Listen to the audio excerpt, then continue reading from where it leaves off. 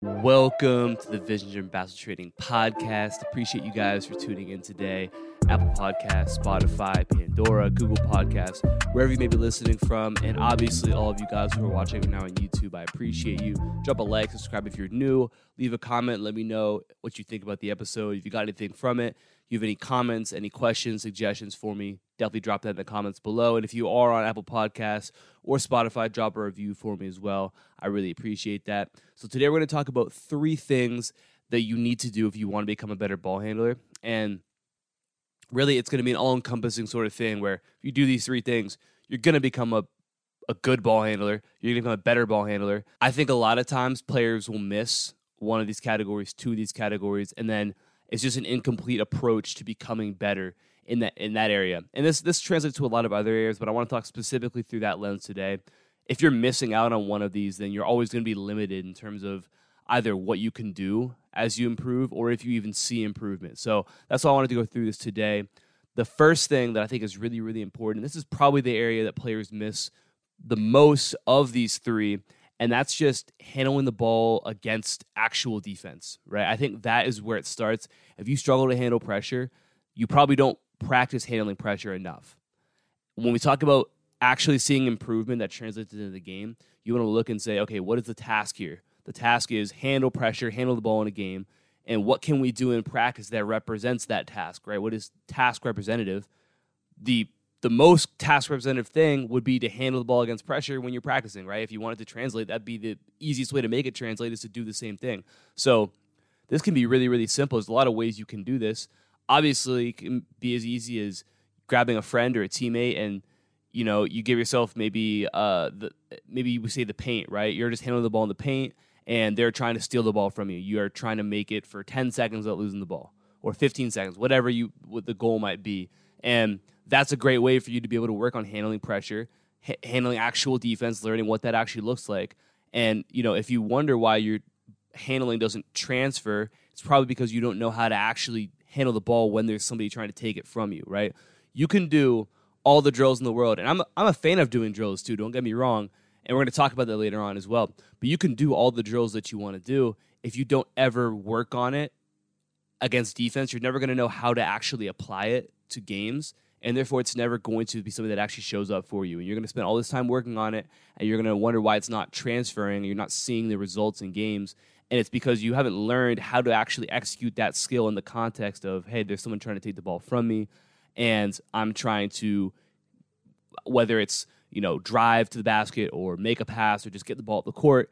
If you haven't practiced that, you can do all the on-air ball handling drills you want. You're always going to struggle a little bit. So that's one way to do it, is just one-on-one with a friend, with a teammate. You can do it that way. Obviously, it can also be in the context of having, you know, a 5-on-5 game, and you just try to handle the ball more, or a 3-on-3, and you just, hey, my goal is to handle the ball more and to work on it this way. Another great way to do that is force yourself to be a little bit uncomfortable sometimes. So if there's an opportunity for you to bring the ball up or, you know, put the ball on the floor a little bit more in the context of a game, then do that, right? Be willing to be uncomfortable and make mistakes until eventually you get better at it and it becomes something that you just can kind of do, right? But you're always going to be limited if you do not work on handling the ball against actual defense, right? I think that's a really important thing. And there's ways to make it even harder. I think that one of my favorite things to do is to do a 1-on-2 handling pressure. So maybe you go like sideline to lane line. You have all that area from baseline to half court, and the offensive player has the ball, and there's 2 defenders, and you have to get from the baseline to half court. And that can be your goal right there. And I think that's a great way also to add another level of challenge to it. A challenge that probably is more difficult than you're actually going to see in a game, which I think is a really good thing to do. So first key to becoming a better ball handler, one thing you need to do to become a great ball handler is to practice handling the ball against live defense. The second thing that's important when it comes to becoming a better ball handler is working on the movement associated with handling the ball, right? So we think about ball handling, we think about hands, we think about what your upper body is doing with the ball. We work on pounding the ball and doing all these things, right? That is a part of it for sure. Like, obviously, handling the ball requires your hands, so your hands do matter. But that's not the entirety of it, and I would say at times it's not even the majority of it, because at the end of the day, ball handling it's a means to an end. The goal is to put the ball in the basket somehow. You're using ball handling in order to get you to do that. There's going to be some sort of movement involved. You're trying to get somewhere or do something with the ball. So if you can't move well with the ball, you're never going to be able to do that at a high level. And therefore, it doesn't matter how hard you can pound the ball onto the floor.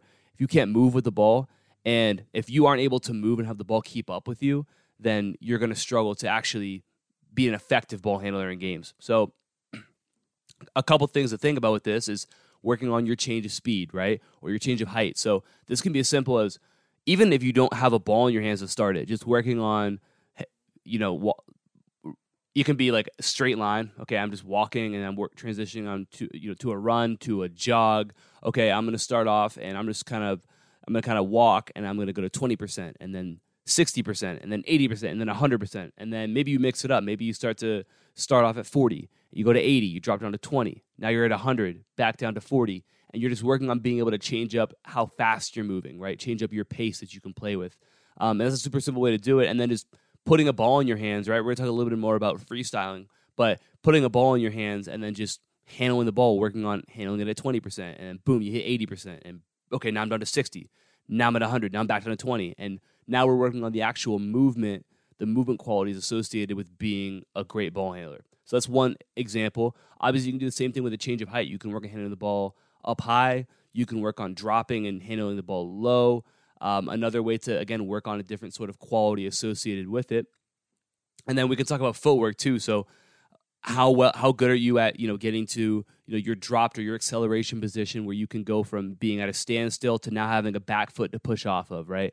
And there's all these different nuanced footwork that can go with it, but ultimately I'm working on my ability to start, so my ability to go from not moving to moving, and then my ability to stop, so getting to some sort of snatch or some sort of, drag or something in order to get you to be able to stop and change directions or whatever. Do you have control of your feet as well? That's a really, really important aspect of ball handling too, that again, I think a lot of players overlook at times, and all of their ball handling is done just stationary, right? Or barely with any movement, or they're just dribbling through cones. And none of that, again, as I said earlier, none of that is representative of the actual demands of a game, where you have to be able to move. I have to be able to go from here to there. And I probably have to do it pretty quickly because there's a defender trying to stop me.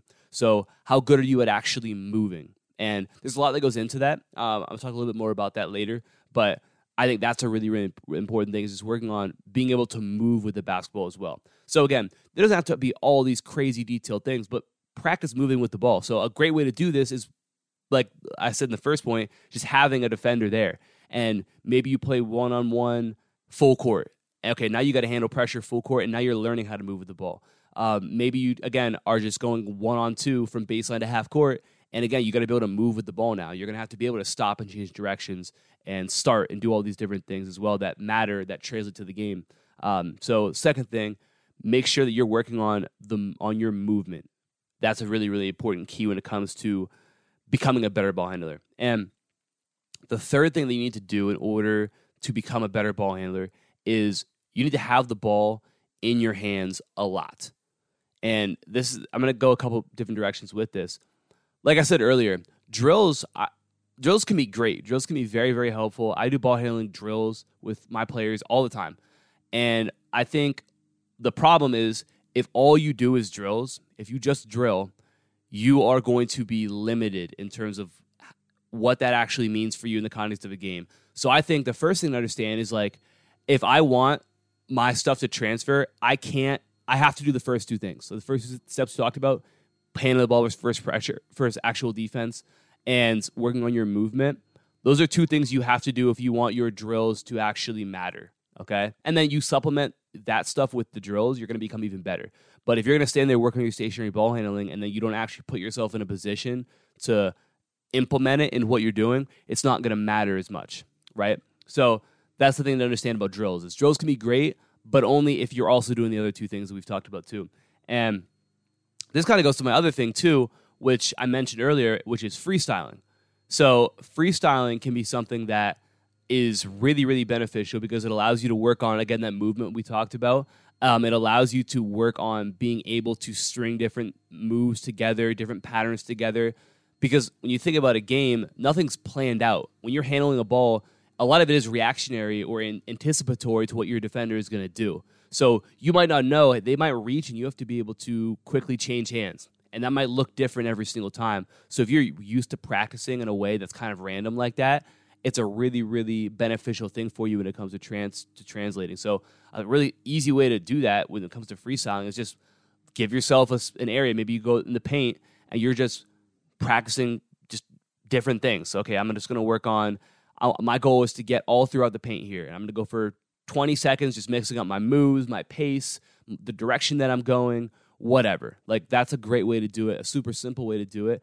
Kind of like how we talked about earlier, you can go on the wing and just give yourself like a 6-foot area, and you just work on, okay, freestyle at 20%, boom, up to 80% now, and then I'm at 100, okay, now I'm back down to 20, and you're working on changing up your pace, but also freestyling and stringing different things together. So again, when you get into a game and you're going to be forced to sometimes have to do things that are unplanned, you've already worked on that. So big fan of freestyling. I think that's something that could be really, really helpful for players, and something that when we talk about drills is probably, when we go just basic drills, I probably freestyle more than anything else, any other sort of drill, because I just think it's the most translatable when it comes to, okay, is this actually going to matter? Is it actually going to apply come game time? And I think that freestyling is a great thing for that as well. Also helps you, again, to become more creative. So you're not in a box when a game comes. Because if you're a player who only does drills and everything is pre-planned, okay, I'm going to do 20 crossovers and 15 between the legs, and then 15 behind the back, and then 15 double crosses, and then 15 between crosses, you're always going to be in a box because all you know is that move, right? You don't know how to be able to change that when needed, and a freestyle allows you to be able to do that. So highly recommend when it comes to drills, that's something that you do. But my whole point with this is, with the third point, is have the ball in your hands as much as possible, right? If you're just dribbling the ball all the time, you're going to become more creative. You're going to become a better problem solver. You're going to become just better with the ball, and that's going to translate to you being better. So handle the ball as much as you can, freestyle as much as you can, and as you do that, you're going to notice yourself just becoming more comfortable handling the basketball, okay? So, again, the three things: number one, handling the ball versus actual defense; number two, working on the actual movement associated with handling the ball; and then number three is have the ball in your hands as much as possible, mix in those freestyles, be creative, be a problem solver. And if you do these three things, you're going to become a better ball handler. It's just how it's going to be. There's no way that you won't. And I think that a lot of players, again, are missing one or two or maybe even all of these right here. But three things that if you do all of them, you're going to see results. I hope you guys have enjoyed this video. I appreciate you guys checking it out. Again, anyone who's listening right now, I appreciate you. And everybody, of course, who's watching on YouTube right now, drop a like, subscribe if you are new. As I almost forgot to mention, I'm going to be putting out a new ball handling program that's going to actually touch on a lot of this right here. And so I'm excited. That's still in the works. Don't have a timeline for it quite yet, but it's going to be really, really, I think it's going to be really, really good. It's going to touch, again, on having some stuff in there that you can do with, a friend or a teammate that'll be able to, work on handling versus live, but then also all the other things. So really hitting home that movement part of it, making up you a better mover. So that way, when you have the ball in your hands, you can do what you want with it. You can go where you want to go. You feel confident and not stuck in a box. Again, a lot of different drills, but freestyling and getting you comfortable with being a problem solver, being creative. And I think it's really going to help a lot of you guys transform the way you're able to handle the basketball. So, again, that's still in the works. You guys will know when it's out. I'm going to be sure to let you guys know when it's out. But, again, I appreciate you guys for listening, for tuning in today. I'll talk to you guys soon. Peace.